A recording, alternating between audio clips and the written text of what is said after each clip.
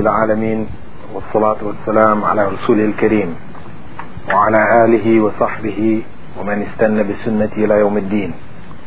All praise is due to Allah, and may Allah's peace and blessings be on His last Prophet Muhammad sallallahu alayhi wa sallam, and on all those who follow the path of righteousness until the last day. The topic which I've been asked to present this evening is that of the duties of a Muslim husband towards his wife. Now, the duties of a Muslim husband may be divided into two main areas consistent with the general realities of human constitution, that of being spiritual and also of being material. Man is essentially a spiritual being clothed in a material body and existing in a material world. However, in this life, he is primarily enjoined by his Creator to make the spiritual act of submission of his body and soul to the divine requirements, or in simple terms, to worship God alone. This requirement is fundamentally a spiritual one, because the outward submission of the body parts without an inward spiritual acceptance of the divine will quickly decays into a set of meaningless rituals, totally unacceptable to God and completely ineffective in affecting man's spiritual growth for which they were designed. Of course, an exception has to be made here in the case of children, who may be taught the rituals of worship, that is formal prayer, fasting, pilgrimage, etc., if they're in the vicinity of Mecca. And they're taught this from an early age, from the age of 7. And this is in order for these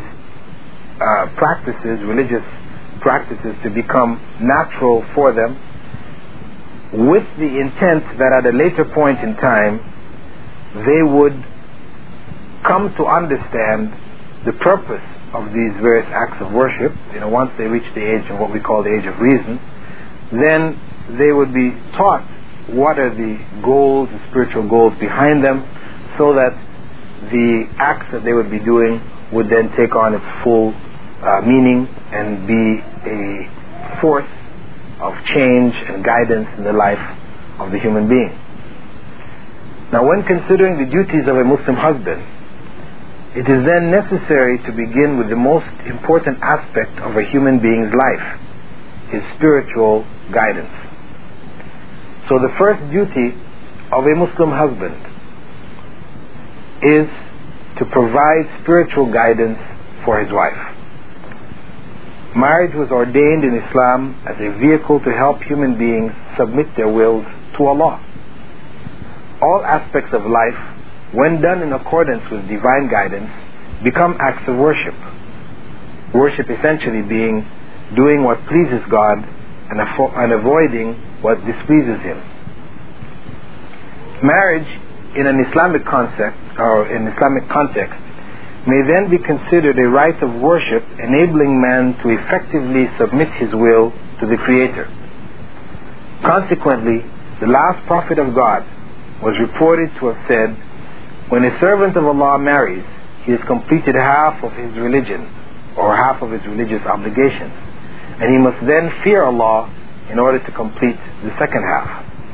This hadith is authentic, found in Mishkat al-Masabih. A working Islamic marriage tames one of the most powerful drives in man and provides him with psychological and emotional support to handle the difficulties of this material world. As the leader of the family, men are then responsible to set the tone of the relationship. For it to be successful, it must be religious, that is, successful from an Islamic point of view. And it is ultimately the husband who will determine the course of the relationship. It is thus the right of the wife to receive spiritual direction from her husband in order for the marriage to function as a religious institution facilitating the worship of God. And it is primarily the infusion of spiritual guidance into the male-female relationship, which transforms marriage from an animal act of cohabitation into a spiritual act of submission to the divine will. The principle of spiritual guidance may also necessitate the assertion of authority on the part of the husband. Where the bounds of Islam are being crossed, he must restrain his family from crossing them. For example, it is his duty to stop his wife from leaving the house improperly dressed. Likewise, he is required to prevent her from leaving the home wearing perfume if she will be in the presence of men unrelated to her. And of course, this is based on a narration by Abu Musa, in which he quoted the Prophet Muhammad ﷺ as saying, "Every eyeing is adulterous, and when a woman perfumes herself and passes the company of men, she is an adulteress."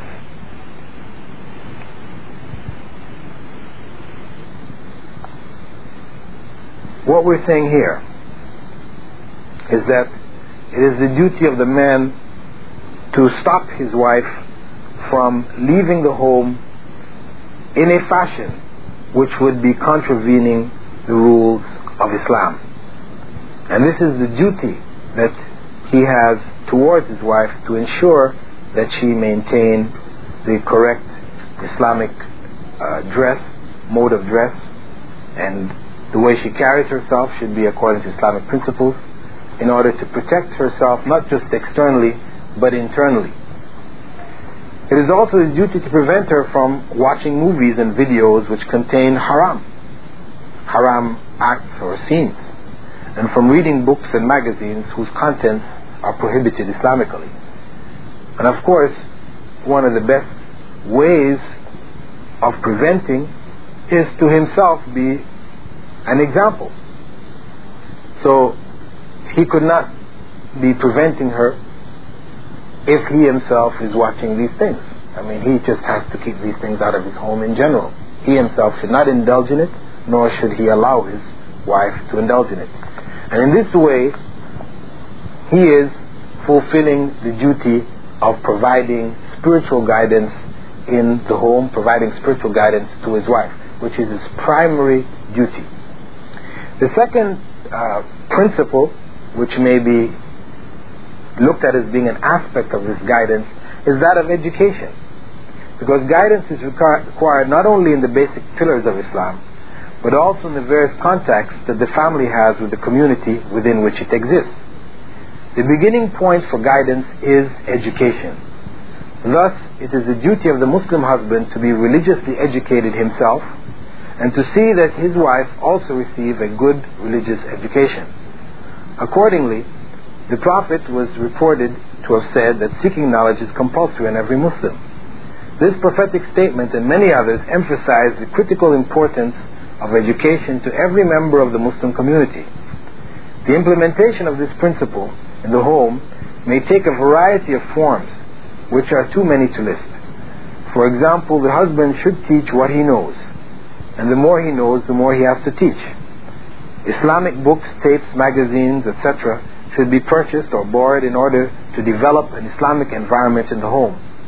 The wife should also be encouraged to attend women's Islamic circles or Islamic courses if available, and the family, that's if it's available and the family circumstances permit.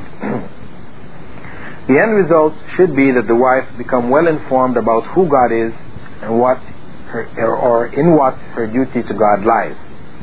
The Muslim husband's spiritual responsibilities to his wife have to be discharged within an appropriate atmosphere for them to be successfully fulfilled. Spiritual growth cannot be forced or dictated. Harsh methods would only discourage or make the uninterested wife more adamant in her rejection of guidance or advice.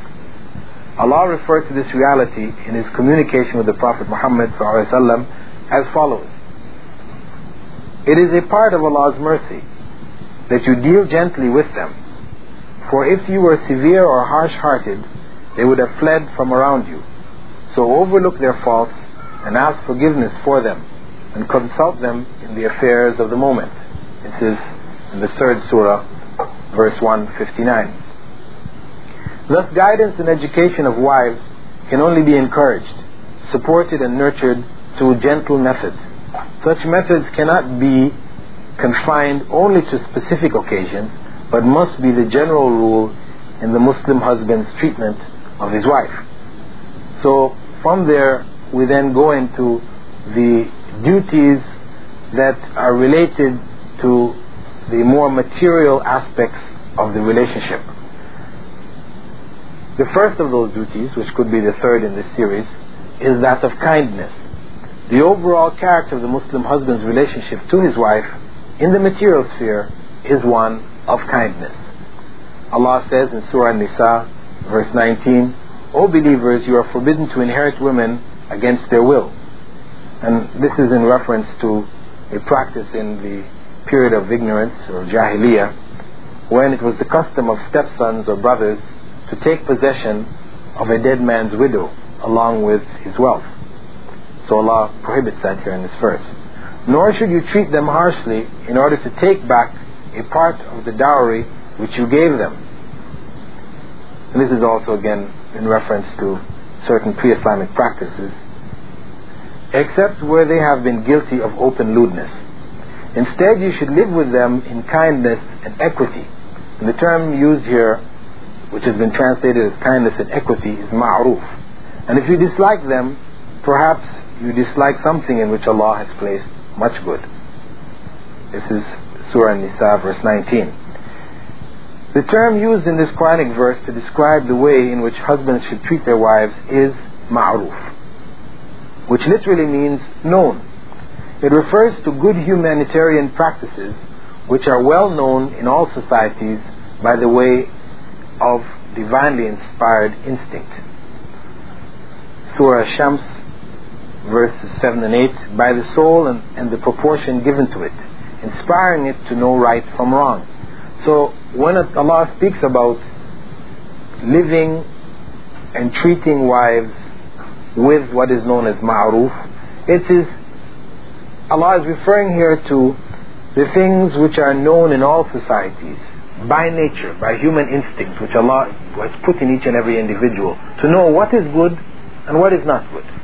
So Allah doesn't have to go into the details of explaining exactly how he should treat it. He just uses the term ma'ruf, that which is known.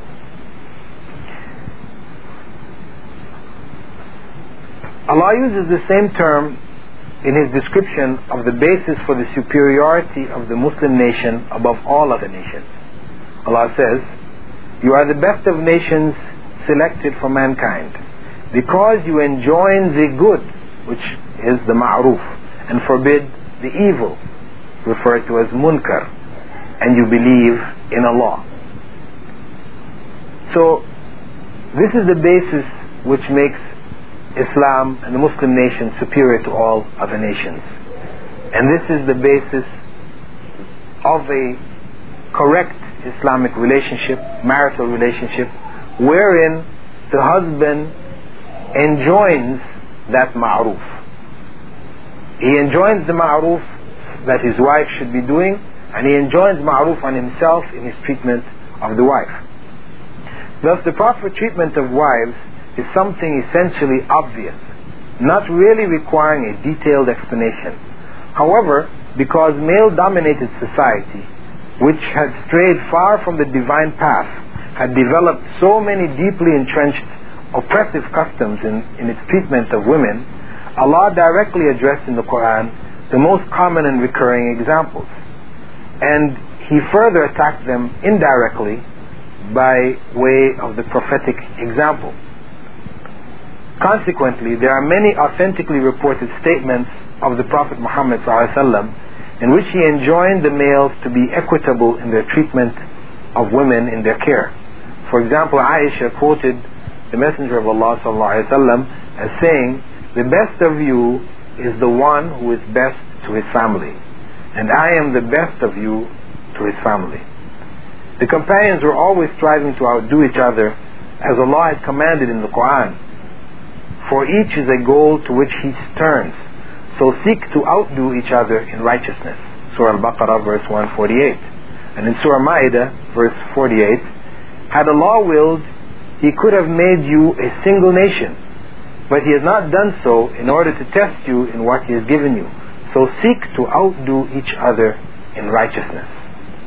Therefore, when the Prophet Muhammad ﷺ informed his companions of a means to be the best, to outdo the rest, they would naturally try their utmost to implement that way. Furthermore, the Prophet Muhammad ﷺ, who was the best example of Islamic conduct, informed them that the way in which he treated his family was the ideal way for which they should strive. He also linked kind treatment of wives to the highest levels of faith by saying, the most perfect of the believers in faith is the best of them in character, and the best of you in character is he who is best to his family. And of course, when the term family is used here, it refers to the family in general and it refers to the wife in specific. Such statements cannot but create in the believing husband an acute awareness of the importance of displaying kindness when dealing with his wife. And when we shift over to the economic sphere, into the area of spending, which is part of that material side of the relationship, where kindness has also to be displayed, we find Allah addressing the economic issues saying, lodge them where you are lodging, according to your means, and do not harm them to make life difficult for them. Let the man of plenty spend out of his plenty. As for him whose provision is limited, let him spend out of what Allah has given him. The Surah Talaq, verse 6 and 7. Herein Allah has enjoined men to maintain their women according to a reasonable standard. The Prophet Muhammad ﷺ further elaborated on this divine command by specifically stating on a number of occasions that it was the woman's right to be clothed and fed according to the man's means. During the farewell pilgrimage, he was reported by Abu Hurairah to have said, you have got rights over women whereby they are not allowed to let anyone enter your home whom you dislike. If they disobey you, you may hit them. And the woman's right on you is that you should clothe her and feed her justly.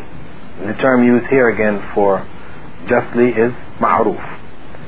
In another hadith reported by Muawiyah al-Qushayri, he quoted the Prophet ﷺ as saying, that is when the Prophet ﷺ was asked about the rights of women regarding men, he said that you feed her when you get food to eat, and you clothe her when you get clothing. He even gave permission for women to take from their stingy husbands their own needs. Aisha reported that Hind ibn Utbah asked, O Messenger of Allah, Abu Sufyan is a miser. He does not give me enough for my children and myself, unless I take it from him without his knowledge. The Prophet Muhammad ﷺ replied, take what is reasonable. The same term ma'ruf is used again here, for you and your children's needs. This is in Sahih Bukhari. So we find that the sunnah, or the way of the Prophet Muhammad ﷺ, has tackled some of the basic issues concerning the economic needs within the family and emphasized the importance of men fulfilling those needs for their women. But in order to further encourage men to look after the economic needs of their women, he pointed out that spending of one's money on one's wife was the best way in which money could be spent. Thawban reported that Allah's Messenger said, the best dinar a man spends is the one spent on his family. And furthermore, if a man spends on his family for the pleasure of Allah, it becomes an act of worship. Abu Mas'ud related that he heard the Prophet Muhammad ﷺ say, whenever a Muslim spends something for his family, anticipating his reward in the hereafter, it is recorded for him as an act of charity. These recommendations provide part of the necessary reinforcements for the principal role of the male as provider, protector, and maintainers of females, which has been clearly stated by Allah in the Quran. Surah An-Nisa, verse 34, men are the protectors and maintainers of women, because Allah has given one more strength than the other, and because they support them from their means. The next principle which is the fifth in the series of principles which identify the duties of the husband to the wife, is that of gentleness. Due to the differences in the psychological makeup of men and women, wherein women tend to be more emotionally high-strung and deeply sensitive, advice has been given to them to be particularly gentle in their admonition of women. The Prophet Muhammad ﷺ said, "Whoever believes in Allah and the last day should not hurt his neighbor and should admonish women in a good way, for they have been created from a rib, and the most crooked part of a rib is its upper part. If you try to force it straight, it will break, and if you leave it alone, it will remain crooked. So give advice to women accordingly." On another occasion he said, "Certainly women are created from a rib which will never become straight on a path for you ever. For you to enjoy her, you will have to do so while she is crooked, and if you try to straighten her, you will break her, and breaking her is her divorce." Thus, although the reins of authority within the family and in society in general have been placed firmly in the man's hands by the text of the Quran, for example in Surah Al-Baqarah verse 228, and women have rights corresponding to the obligations on them according to what is equitable, but men have a degree over them. Men have been called to exercise their authority in a gentle manner, befitting the sensitive and delicate nature of women. For the primary goal of marriage is tranquility, what Allah refers to in the Quran as sakan, for the soul within the ever-changing flow of hardships and struggles which constitutes human life. And of course this is in reference to the fact that Allah said, "We most certainly have created man in a life of toil and struggle." This is Surah Al-Balad verse 4. And in Al-Inshiqaq verse 6 he said, "O mankind, surely you continue to toil towards your Lord, then you will meet him." So human beings are caught up in this ever-changing flow of hardships and struggles in life, and marriage is there to provide some tranquility for the soul in the midst of these trials. It is a blessing which God has given man to reflect on and lead him to submit his will to that of the divine. And among his signs, this is in Surah Rum verse 21, and among his signs is this, that he created from you or for you mates from among yourselves, that you might live with them in tranquility, and he has put love and mercy between your hearts. Surely in these are signs for those who reflect. So a man is then obliged to admonish his wife in a fashion which befits her state of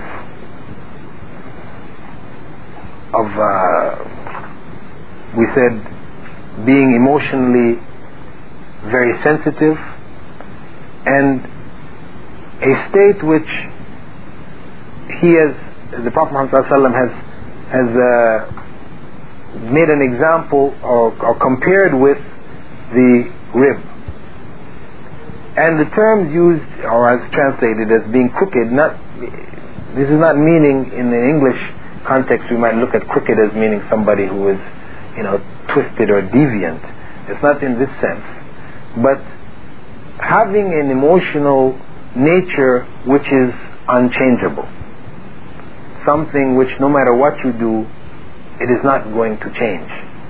I mean, the example we have from the lives of the wives of the Prophet Muhammad ﷺ, when we think of the wives of the Prophet Muhammad ﷺ, they're referred to as the mothers of the believers, Ummahat al-Mu'mineen. However, when we read into the stories of their lives, we find jealousies there. Though they're the examples, in terms of righteousness and charity and all the different good things, at the same time we see certain qualities of jealousy, which cause them to do certain, pranks amongst each other, which seem quite funny when we read about it. But what it's showing us is that no matter what stage a woman reaches, in general, this is a general situation for women. I mean, there are certain qualities like that of jealousy, etc., which are not going to go. They're not going to change. So it's going to cause her to act in certain particular ways. So it is required of a man, it is his duty to recognize this reality and accept this reality, but guide it correctly. And in the hadith which was mentioned earlier, we find some reference there to beating. And this is very important. This is, it is the right has been given to a man to beat his wife. However, it is the right of the wife that beating be light. And this is very important because the issue of, abuse in relationships is one which is quite rampant and quite, destructive to the family structure, affecting psychologically the makeup of both the wife and the children, as well as the man himself who is involved in such acts. And it is something which is very widespread in the West now, and it does appear in Muslim families also, where women will be complaining of their husbands, abusing them, physically abusing them. The approach of the West is that beating is cancelled. It's not allowed for a man to strike his wife. However, this is something which has been made permissible in the Quran itself. In Surah An-Nisa verse 34, Allah has given permission for the man to beat his wife. But it's very important that we understand what is the context and how it should take place. In Surah An-Nisa verse 34, Allah says, "As to those women on whose part you fear ill conduct, admonish them first, then refuse to share their beds, and lastly beat them." I mean, this is put in an order. It's not if the wife does something that you don't like, immediately the first thing you do is, you beat her. So it's important to understand that this is like the last resort, not a first resort. And we should also keep in mind that this beating is not supposed to be a bone-crushing, jaw-breaking, pummeling affair, designed to inflict the maximum of pain. Consequently, Abdullah ibn Zam'a quoted the Prophet ﷺ as saying, "None of you should flog his wife the way a slave was flogged, then have sex with her at the end of the day." And on another occasion he said, "You have rights over them that they do not entertain as a guest anyone whom you dislike. If they do so, you may hit them in a way which does not cause injury." Nor should the beating include face slaps and curses, as the Prophet ﷺ told a companion who had asked about the rights of women in marriage, "It is that you give her food when you eat, clothe her when you clothe yourself, that you do not slap her in the face, curse her, or sleep separate from her, except in your own home." So the slapping in the face is prohibited. This is not a means of the allowance for hitting. This is not included. And it should not also include cursing. Actually, slapping in the face is other statements of the Prophet Muhammad ﷺ, where he forbade slapping in the face of any living being. Even animals were not allowed to strike them in the face. So even the practice of hitting children in the face, this is also prohibited in Islam. This allowance, that is the allowance for hitting a woman in a fashion which does not cause injury, is there for cases where it becomes necessary. For some women, attempts at persuasion through admonition and a denial of sex may have little or no effect, while beating may bring about the desired response. However, this should not be the norm in a relationship. Otherwise, it would deteriorate into a criminal act of physical abuse. The best method of discipline after admonition is that used by the Prophet Muhammad ﷺ. He would simply avoid his wives in bed. Aisha reported that he once swore not to sleep with his wives for a whole month. The seventh duty relates to hate. Much of the responsibility of creating a pleasing atmosphere in the home is the duty of the woman, due to the fact that it is her normal and natural domain, while her husband is required to brave the difficulties of the outside world in order to provide for his home. The efforts on both parts must be appreciated for there to be an air of tranquility and love in the home. Consequently, the Prophet Muhammad ﷺ prohibited the husband from developing or expressing feelings of hate for his spouse. Abu Hurairah quoted him as saying, "No believing man should hate a believing woman. For if he hates one of her character traits, he will be pleased with some other trait." This prophetic recommendation contains the general principle of not concentrating on a person's defects, because everyone has some defects. For contentment to be achieved, one must look at the brighter side. Otherwise, one will always be in a state of discontentment due to unfulfilled desires.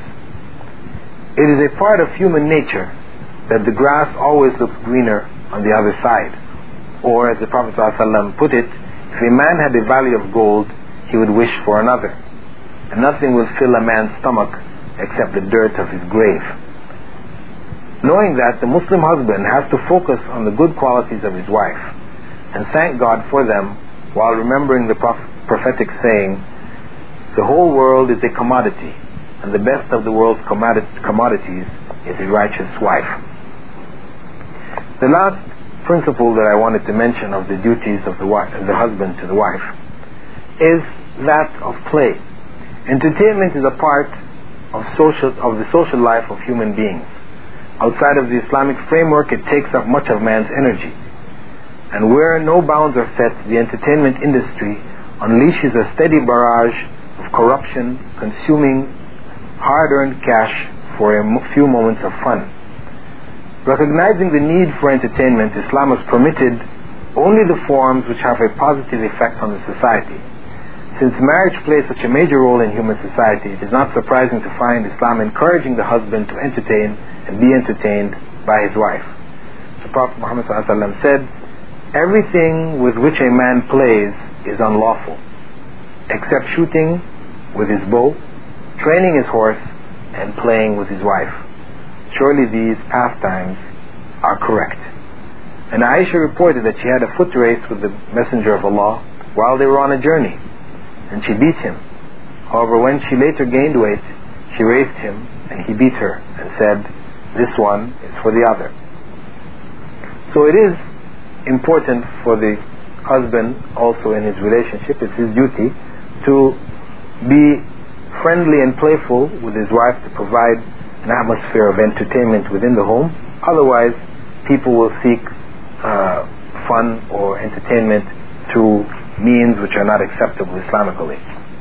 Now, the duties of a Muslim husband, are much more than what I have mentioned. However, I just wanted to touch on these because these are ones which are usually not spoken about, especially those concerning guidance and education. The tendency is to speak more about the physical aspects in terms of providing economics, etc. However, we have to keep in mind that since a human being is primarily a spiritual being, and the purpose of this life is for us to develop the higher spiritual qualities, to become the kind of spiritual beings which Allah had designed us to be, it means then that the most important duty within a Muslim marriage is to provide guidance for the wife. And I'm going to stop here and entertain any questions that the sisters may have concerning the duties of a Muslim husband. And I'm sure you have many that you would like to ask about.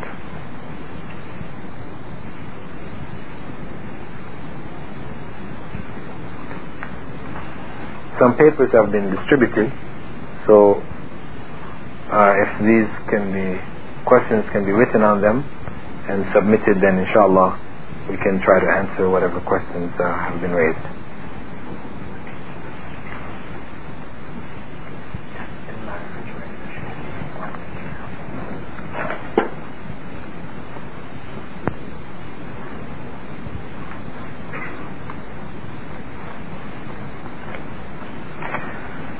The first question is, what are the husband's and wife's responsibilities to the parents of the wife who are non-Muslims and have difficulty in accepting their daughter as a Muslim?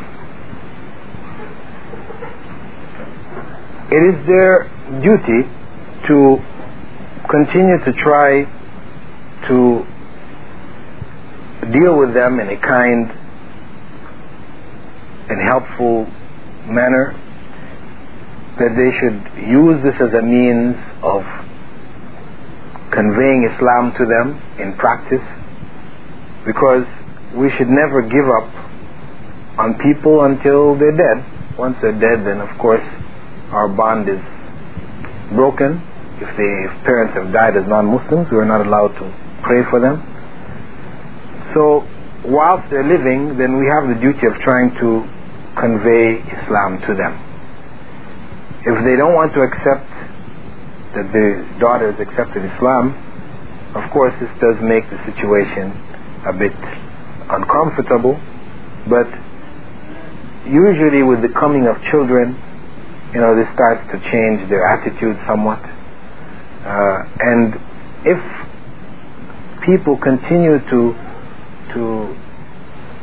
deal with them kindly, eventually, it's quite possible that it will cause a change. Allah says, in the Quran, that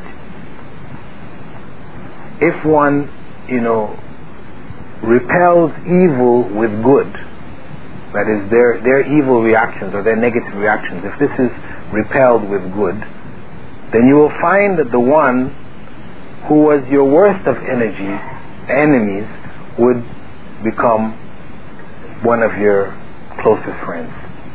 And there are many examples, that we have seen in America, in the West in general, where parents, have been opposed for long periods of time, and then eventually they became Muslims and became very strong supporters of the family. So we always, as Muslims, we try to keep the best outlook. We think towards the best. We recognize this possibility, and so we would continue to strive to give good when they give negativity and evil or whatever. We give good back to them to the degree that we can. If it reaches a stage where it's starting now to affect one's Islam, the daughter is finding that it's becoming difficult for her to practice Islam because of those parents, then they may be obliged to cut those relationships, to the degree that it is necessary to protect the Islam of the wife or of the children.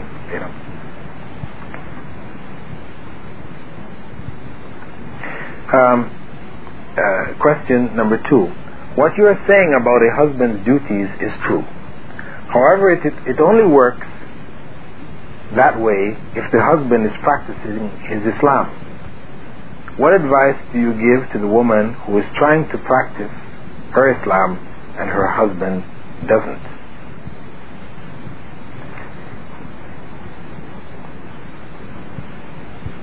What advice would you give someone who knows a family that is falling apart? Okay, this is the second question. It's the same person writing. Okay, a woman in that type of a situation has to continue to strive to the degree that she is able to encourage her husband to practice. If she can be around other Muslim women who are practicing and whose husbands may then be encouraged or asked to bring this person into their circle, to influence, because much of this has to do with the type of people that the person is involved with. A man who hangs around with non-practicing so-called Muslims then is likely to be a similar type of person. But when such a person is invited into circles of people who are practicing and he moves around with these people, after a period of time this starts to rub off on him and it starts to improve that individual. So I would suggest that such a sister would try to get her husband involved in the circles of the other practicing and good Muslims, so that some of that these qualities may start to rub off on the individual and change his own approach. Of course, if the husband's attitudes are actually preventing the woman from practicing her Islam, she's being stopped from practicing her Islam, then such a relationship it is better that she gets out of. If she's able to get out of it, then it is better that she gets out of it. Actually, some of the scholars here, have ruled that a woman who is married, Muslim woman who is married to a husband who doesn't make salah, that this marriage becomes invalid. Because if he doesn't make salah, then he has left the bounds of Islam, and it is prohibited for a Muslim woman to be married to such an individual. Because this is this is worse than even being married to a Christian. This is married to a total disbeliever. I mean, of course, this is based on the precept or principle that a person who stops praying or who does not pray is a disbeliever. Some scholars hold that such a person is not a disbeliever, unless he actually openly expresses disbelief. Like, I don't believe that prayer is necessary at all. A person who's not praying, but he believes he should be praying, would not be considered to be a disbeliever in that full sense which breaks the bonds of marriage. He's a disbeliever in practice, what we call kufr amali, as opposed to disbeliever in his heart, we call kufr qalbi. Now, kufr qalbi, the one where the disbelief has actually entered in the heart, it's gone beyond the practice, that is the one which breaks the bonds. I would say that if the woman's husband has not reached that state of disbelief, where the disbelief is actually in the heart, that if he does believe but he's just not practicing it, she should continue to work with him and try to get other people to work with him. But if it's an individual who has actually disbelieved in his heart, I mean, this person is clear, he does not believe in God or whatever, doesn't believe in Islam, then it is actually prohibited Islamically for her to remain married to such an individual. The second question: what advice would you give to someone who knows a family that is falling apart? They are Muslim and the children are suffering. What should our duties be?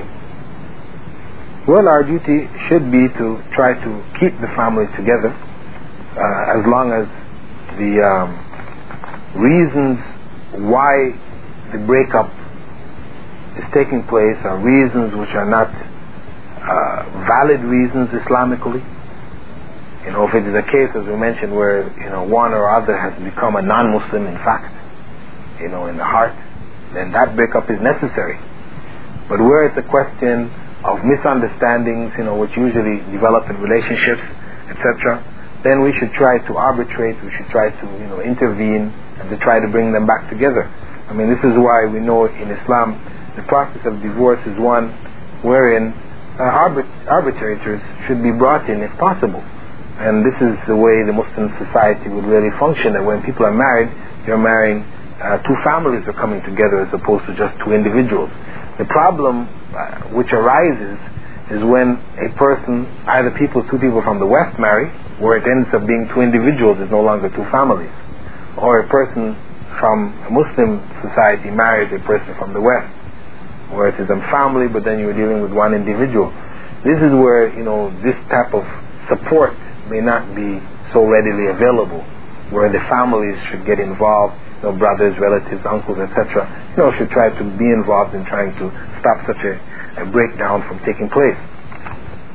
In such cases especially, it becomes the duty of those who are friends of theirs to try to help them to resolve the problems, to take the sister aside and try to get to what the root of the problem is, and that sister who was found out may relate that to her husband, who may in turn speak back to the husband who is in this position of a family breakup, and trying to encourage that person to see the realities of the problem, or to encourage the person to sit with some people who may listen to the issues and offer some kind of solutions for them.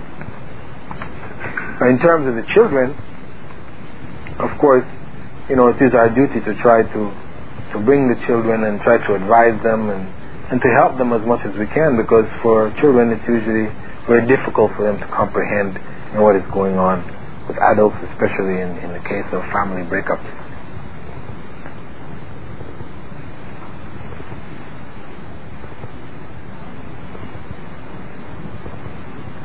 Next question.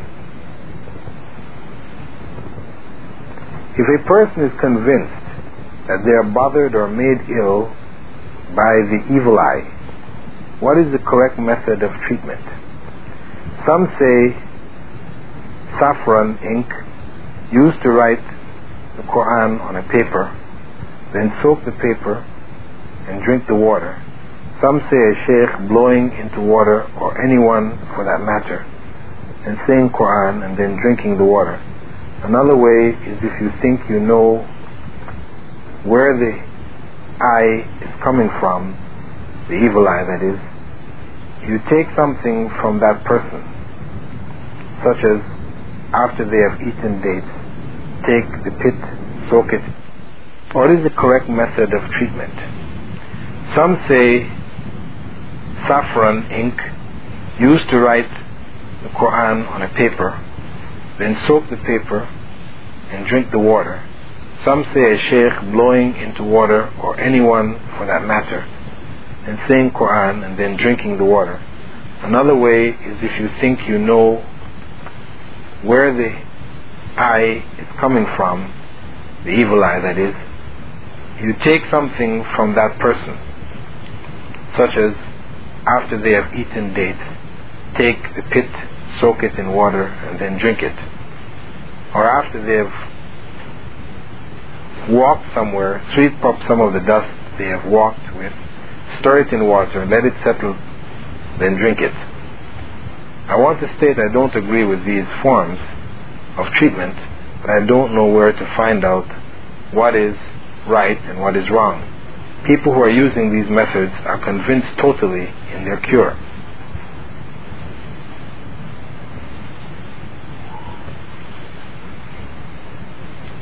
Now, the concept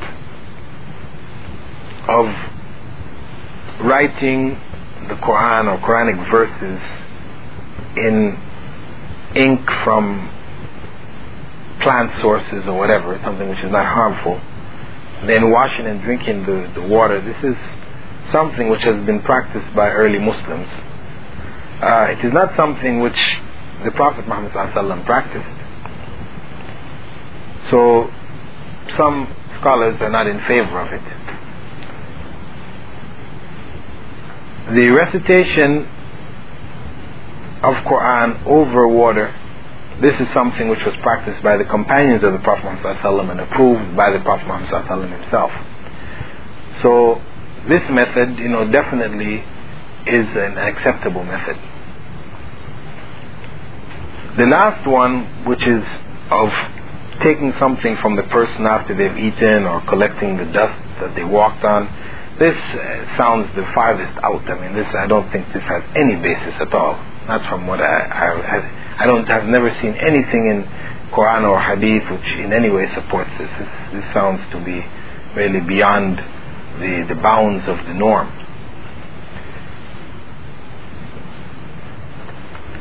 We have the quls, which the Prophet Muhammad ﷺ, which were revealed to him for protection from the effects of evil. Evil, particularly in his case, it was in the form of magic.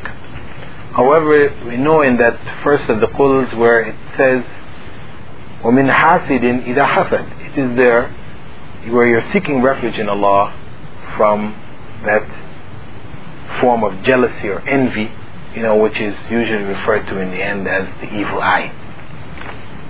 So one, to me, may recite these as the Prophet Muhammad ﷺ used to do before going to bed.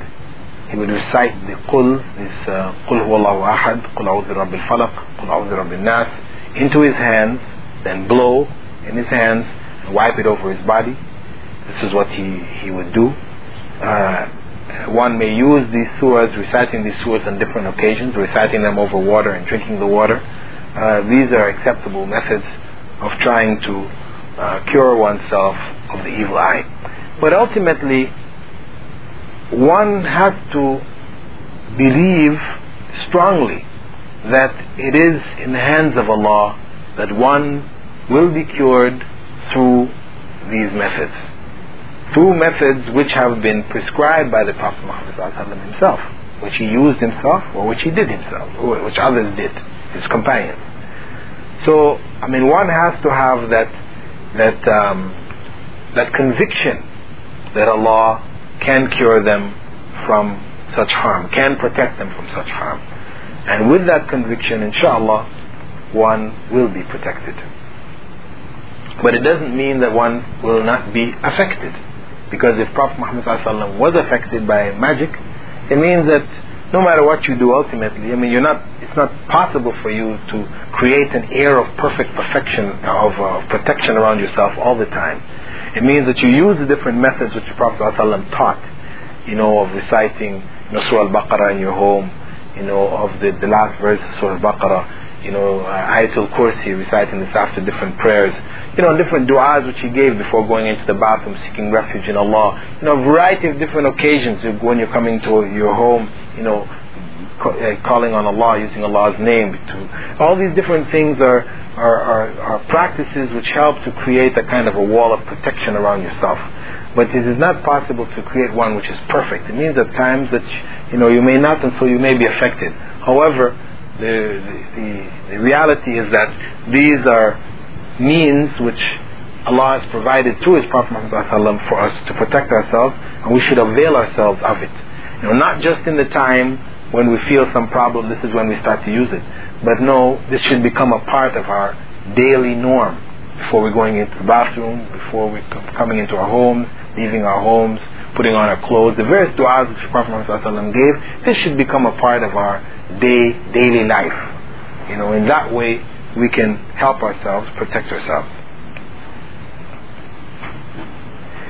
The next question: there is a controversy concerning whether or not it is permissible for a woman to read the Quran during the time of her menses. What is the most widely held position of the ulama regarding this matter? Is reading while wearing gloves allowed?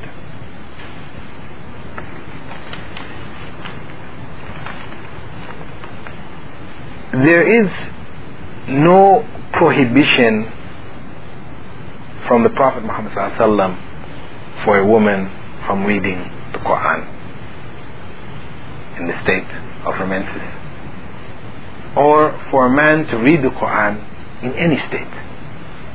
There is no prohibition. Prophet Muhammad ﷺ did not prohibit. All we have is the statement that the Prophet Muhammad ﷺ used to recite the Quran under all conditions except when he was in a state of janaba, that is, after having sexual intercourse, when it was necessary for him to take a bath. This is the basis, this is the foundation from which all of these different opinions are derived. So some scholars made a comparison between the state of janaba with that of menses. But of course they're not the same, because the state of janaba you can remove by merely washing yourself. Taking a bath, your state is over. You can now read the Quran. Whereas in the state of menses, a woman cannot just wash herself and go and read. She is still in that state of menses. So the issue of reading the Quran, it is most authentic that she is allowed to read the Quran. It is preferable in the case of janaba, particularly for the males, that they don't, since this was the normal practice of the Prophet ﷺ. However, it is allowable. If a man, even in a state of janaba, felt a desire to read some verses of the Quran, this is allowable. We say it is not preferable. There is more reward in following the way of the Prophet Muhammad ﷺ, even though it was not commanded. So the most authentic position really concerning recitation in the time of menses is that it is permissible, but perhaps not recommendable. In terms of reading, because what we're talking about here is reading the Quran where one is touching the Quran with one's hands. Reciting the Quran, which I was really referring to, reciting the Quran in a state of, from one's memory, this is the area where I don't think there really is evidence to prohibit it at all. However, in the case of touching the Quran now, you come to the issue of touching the Quran when not being in a state of tahara. And we know that the general hadith do indicate that this is not permissible. Some scholars have made allowances in case of for educational means. What you will find in some schools that the women may have a stick with with rubber at the end or whatever, a little pointer which can turn the pages without her directly touching it, but she's still reading the Quran. So in that case, if a stick is allowed, in other words, that you're not directly touching the Quran, then it would appear that gloves would also be allowed to do this. But if we are dealing, assuming this person who's asking the question is a person of an English background, English-speaking background, if we're dealing now with a translation of the Quran, translation of the meanings of the Quran, then all this is of no importance at all. Because translations of the Quran are not considered to be Quran. So no matter what state you're in, you can read it. You can pick it up, you can read it, you can touch it, there's no problem at all. Because the Quran that we have, even if there is the Arabic text there too, it is still not considered Quran. The general position which is held in determining what is considered Quran and what is not, is that whenever the words of other than Allah in a given text is more than the words of Allah, that text is no longer considered Quran. Because Quran refers to a single verse. If we take a verse of Quran by itself, this is called the Quran also. But if there comes along with this verse other words, you've given an explanation of it, which is more than what constitutes the verse, then this is no longer considered Quran. This is why this is deduced from the fact that the Prophet Muhammad sent messages to the kings of Byzantium and Persia, etc., which had verses of Quran in it. And he knew full well that these people are going to be in a state of janaba, they're kafirs, and they will probably tear it up, maybe step on it or whatever. So we know that it is permissible. Once the words of Allah are drowned out by the words of other than Allah, which is the case of the translations of the Quran. In such cases, these are not considered to be Quran, and as such, it's perfectly allowable for a woman to read it under any state, and a man also. The next question: where may I find the hadith which refuses or which prohibits the slapping on a woman's face of children and animals? Well, actually, in preparing for this talk, I did not dig up the ones which has to do with animals, but the one which is the general one, you should not strike even an animal in the face. But the one concerning hitting a woman in the face, this can be found in Abu Dawood and Ibn Majah, in the book called Al-Hadith, volume 1, page 211 and 212, hadith number 63. It's reported by Hakim ibn Muawiyah.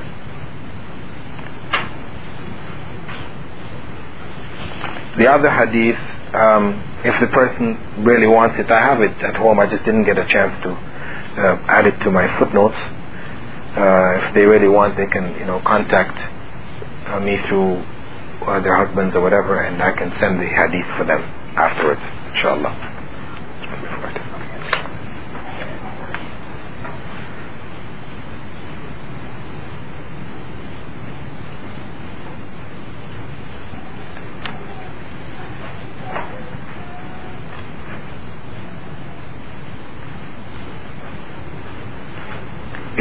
Question: is the Yusuf Ali Quran a text or Quran. Of course, that's what I just explained already. This is not considered to be Quran in and of itself. It is a translation of the meanings of Quran. We call it like tafsir, a tafsir of the Quran in English. I don't know.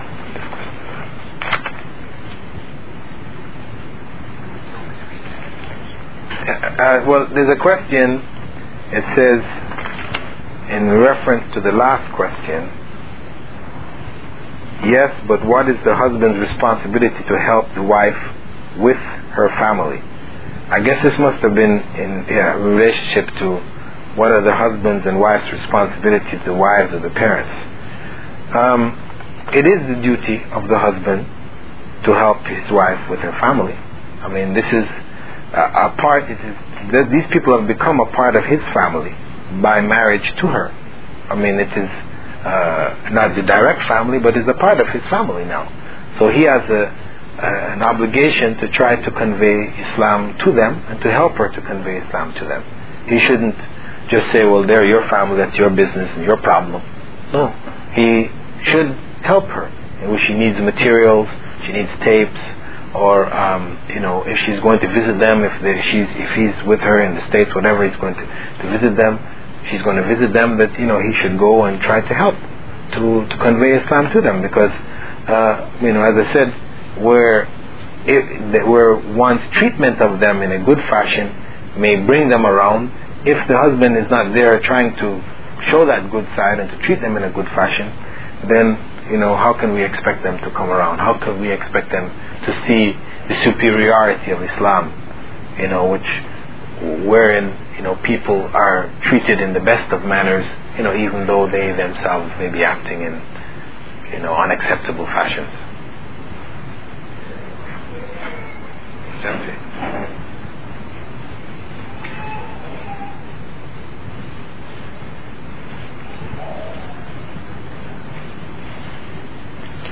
Well, this seems to be the last of the questions. So, inshallah, we will stop here now. Subhanakallah. Huh? Well, okay, I guess so. Some brothers are here would like to ask some questions. You're welcome also. Recently, I ran across an incident. You probably have to repeat this. I ran across an incident during. Come here so it can be heard.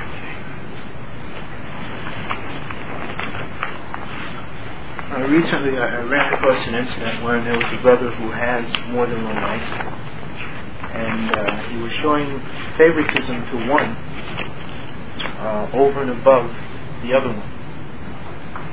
And the question that was related to me was what to do in a situation like that. Should the sister divorce the husband, or what? How does she handle a situation like that? Islamically, what's the best way to approach such a situation? The sister who is being neglected? Yes. Well, I mean, what one would have to do in a situation, I mean, we know that it is the duty of the husband to treat both wives, equally or equitably. And if he does not fulfill this, the Prophet ﷺ had said that he would come on the day of judgment with one side of his body, hanging, that it is a crime and he would be punished for it on the day of judgment. However, in a marriage, because we don't even have to look at a plural marriage, in the case of a single marriage, if a husband is neglecting his wife, he's married to only one person, but he's neglecting her, he's busy out doing many, many different things, what does she do? Of course, it's the same question really, ultimately. I mean, she should strive to inform him of the neglect and the need for giving her more time or whatever, and if he fails to respond, then she has to look at the relationship herself, and make an assessment of the relationship. If she finds that the relationship is a burden for her, life has become unbearable, then it's better for her to get out of that relationship. If she's tried to change it, she's not able to, then the relationship is not producing. It is supposed to be, we said, the relationship is supposed to produce tranquility, good feelings, etc. So if these are not there, if she's not benefiting from the relationship in any way, shape or form, then it's better for her to get out of the relationship. But if she adds up the sum total of the relationship, and she finds that though she is neglected to some degree, the overall status of her relationship is a positive one, she is benefiting from the relationship in a number of different ways, then it's better for her to hang in there and leave the rest to Allah. He will have to answer for it. If she has children, etc., then she has to assess the relationship and make that judgment, for herself ultimately.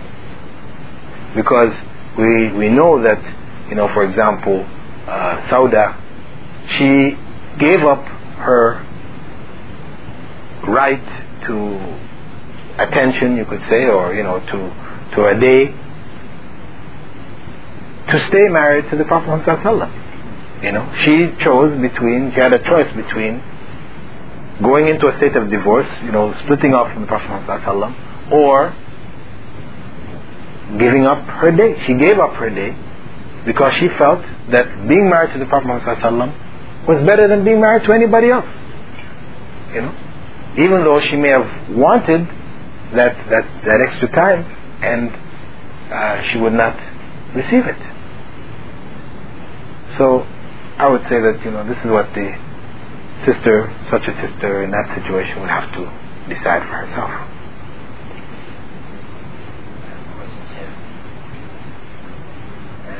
Is there any specific advice or general advice? Raise your voice, please. My question is there any general advice or specific advice to those people who had a mixed marriage, that they just came into an environment like the Saudi Arabian environment, where women are not allowed to drive, or women are not to be, the environment of the kingdom related to women activities is quite different, let's say, than from a woman who was in a state or somewhere else where they drive or they do their own stuff, or what they call a court. Maybe they have more freedom. Okay.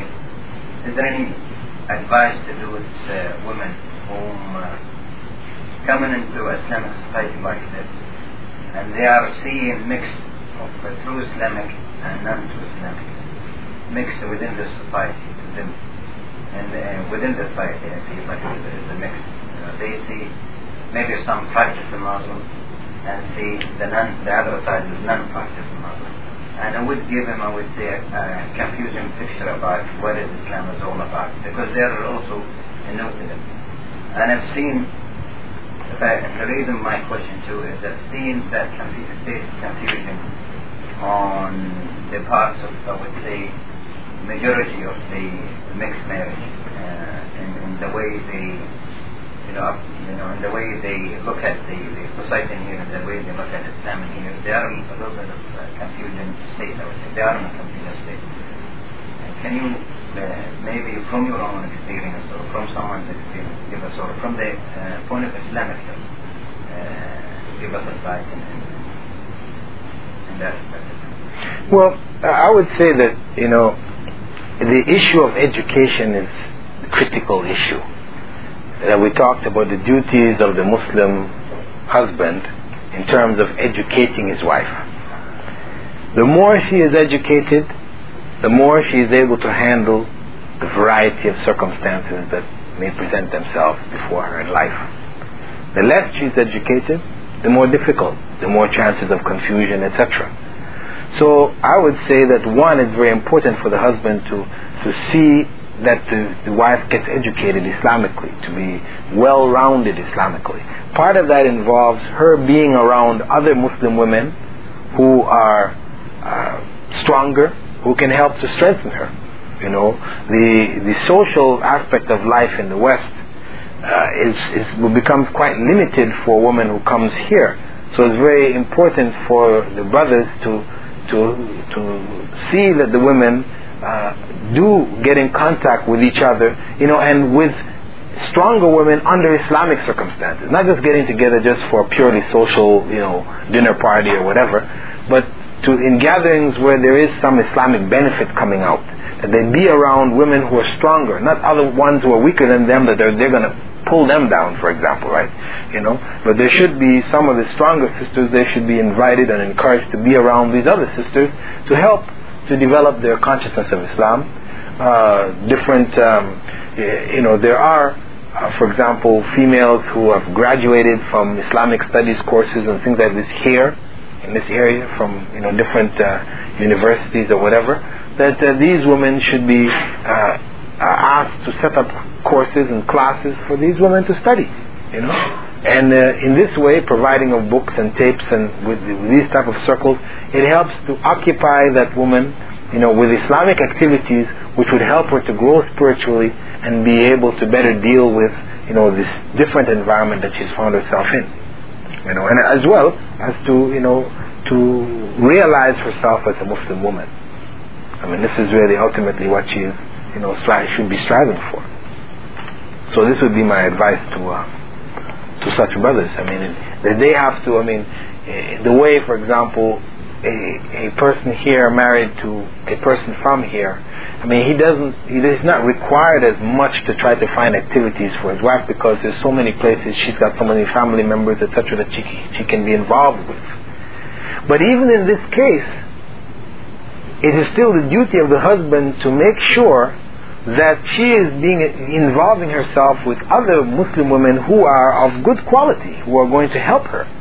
Because it's very easy for her to get caught up in that circle, where it's just talking about dresses and parties and all these different kinds of things. And so even a local woman, though she may have a lot of social contact, it's negative social contact, and that's going to reflect back on the family. So it's the duty all around. But it becomes even more so in the case of a person married to somebody who is non-Arabic speaking, because that same woman, for example, you can provide her with so much material that is available in Arabic.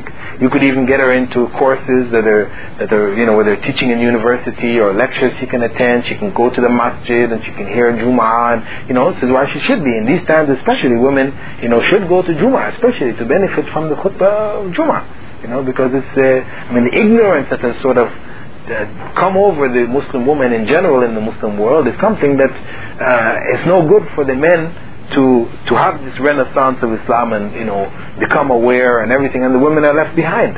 The women have to be moving up along with the men. So in the case for an Arabic speaking woman, it's so much easier for her to get involved in circles. So it means that the brothers who are married to English speaking women, then they have to make greater efforts than those that are married to Arabic-speaking women to ensure that the women, do establish an Islamic social circle which can help them, to develop Islamically.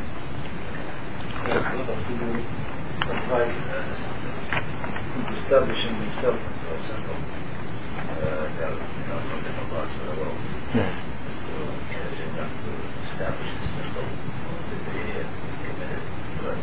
Well, our brother was advising. Once every 6 months, the husband has to help that she goes once a week, for example, and what type of settings that they could come up into that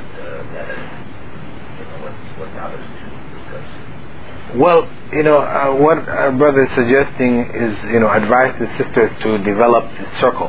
Of course, the advice has to be to the brothers first and foremost, because it's the husband's duty to encourage this, to provide the means, because some of this will require, providing transportation and all these different types of things, because sisters can sit down and make all kinds of decisions, but in the end they may not be able to implement them due to different responsibilities in the family circumstance, and the husbands don't agree or whatever. So it is really the duty first and foremost of the husband to encourage such a circle, and then some kind of curriculum can be worked out, because a lot can be done even with the women getting together without even somebody, say a Muslim female scholar to be amongst them, because maybe you have some difficulty finding one who speaks English or whatever, What we have in Riyadh is that we found some sisters who didn't speak English, but there were other sisters who were Arabic speaking sisters who knew English, who would translate for such sisters in those kind of circles, and so it was beneficial to the sisters anyway. So that's a method that can be employed. But also a lot can be done with the sisters on their own, in the sense that if they choose a series of good Islamic books which they will study together, each sister being responsible in each sitting to give a presentation of what they have read, and that way they're all studying the materials and useful materials, and each one is sort of taking part and given responsibility to make presentations. In this way, a lot can be covered, but the important thing is to choose a good list, of books from which to work, without really, trying to promote my own materials. But as the brother just pointed out to me, there's a book which I did called Islamic Studies Book 1. It's part of a series of Islamic Studies which was prepared for junior high school and high school. And it provides, it's the basis, there's a curriculum there of study, in the 4 basic areas of Islamic studies which I taught, which was fiqh, hadith, tafsir, and tawheed. But there's also the area of seerah, which is not dealt with in the book, which should also be included. Biographies of the Sahaba. There's a book called Companions of the Prophet. It's in 3 parts, where they've gathered different biographies of different companions of the Prophet Muhammad ﷺ, which should be read. There are books in English about the wives of the Prophet Muhammad ﷺ, which could also be read. So what happens is that our curriculum can be worked out, and the women should gather, once a week, once every 2 weeks. It shouldn't be, as our brother suggested, once every 6 months. Of course, such gatherings is better than nothing, but you're not going to get too far too fast in that fashion. Question here: it seems that women here are discouraged from going to the masjid for prayer and Jummah. What can the men do to assist the women in going to Jummah and getting an English khutbah translation? Well, that's really up to the men here. What can be arranged. I know in Riyadh, we have a regular translation of the khutbah and Jummah. I do it in one of the mosques in Riyadh, and this has been going on for some 4 years. We tried to make arrangements for women to attend. Unfortunately, the transportation problems, for Muslim convert women and so on, so we weren't able to coordinate it properly. So there was a microphone hookup for them, but what has happened is that some brothers who decided to bring their wives, in our case, the wives just sat in the back part of the masjid and listened. So it depends on the masjid, and it would be, if it's possible, the men should try to find, some sister who knows Arabic and English, and choose one of the masjids which is, in a central location, which, the women could go to, and then that sister after Jummah could translate the khutbah for the other sisters. Yeah. Or if there is a masjid where it is being translated into English for brothers in general, then a microphone hookup, just like we have here, could be done to carry the information across to the sisters also. What is the hadith relating to the benefit of a woman praying? Well, the hadith... How does it fit this particular situation? Well, the hadith, the general hadith, which says, that do not prevent the female slaves of Allah from going to the houses of Allah, but the prayer in their homes, is better. This is a general recommendation, but what it means is that women who have a desire to go to the masjid should not be prevented from going to the masjid. And it was the practice of the wives of the Prophet ﷺ to attend for Fajr and Isha. They used to go regularly, many of the women used to go at that time. And in these times, it becomes, to me, it becomes very critical in the area of Jummah, because the fact of education, women being neglected, Islamically, that now that the khutbahs of Jummah in many of the masjids around here have reached a very good quality, is really quite beneficial, that the women should be able to take the benefit that the men are also taking from these khutbahs. I think each woman depends on the state these days and days. So so they don't see some of them, they don't see some benefit of going to the mosque. So they say this will compensate for. Yeah, if a woman's family situation is so busy that she really doesn't have the time, well then of course she's excused. She uses the tapes and the books or whatever. But otherwise, if she is able, it is better to go and if she is Arabic speaking, of course, to hear the khutbah directly, or even getting out and being amongst. You see, because part of the value is the social contact of being amongst other religious women. This is the benefit of going there, not just listening to the khutbah, but also being in contact with these others. There will be things that may be shared, benefits they may get from other sisters. They may find out about certain gatherings that they wouldn't normally find if they just stayed in their homes, whatever. So this is where the benefit, the social aspect, Islamically social aspect, is quite important. Okay, yes, our time is running out. We're heading into Maghrib now. So we'll stop here. سبحانك اللهم وبحمدك نشهد أن لا إله إلا أنت نستغفرك ونتوب إليك. We ask Allah to help us as males to fulfill our duties to our wives, and to help our sisters to be patient, and to help them to help their husbands to fulfill their duties. And that we ask Allah also to make our relationships, our marital relationships, ones which would help us to serve Allah as we should in this life, and to benefit from what Allah has promised us in the next life. Amen.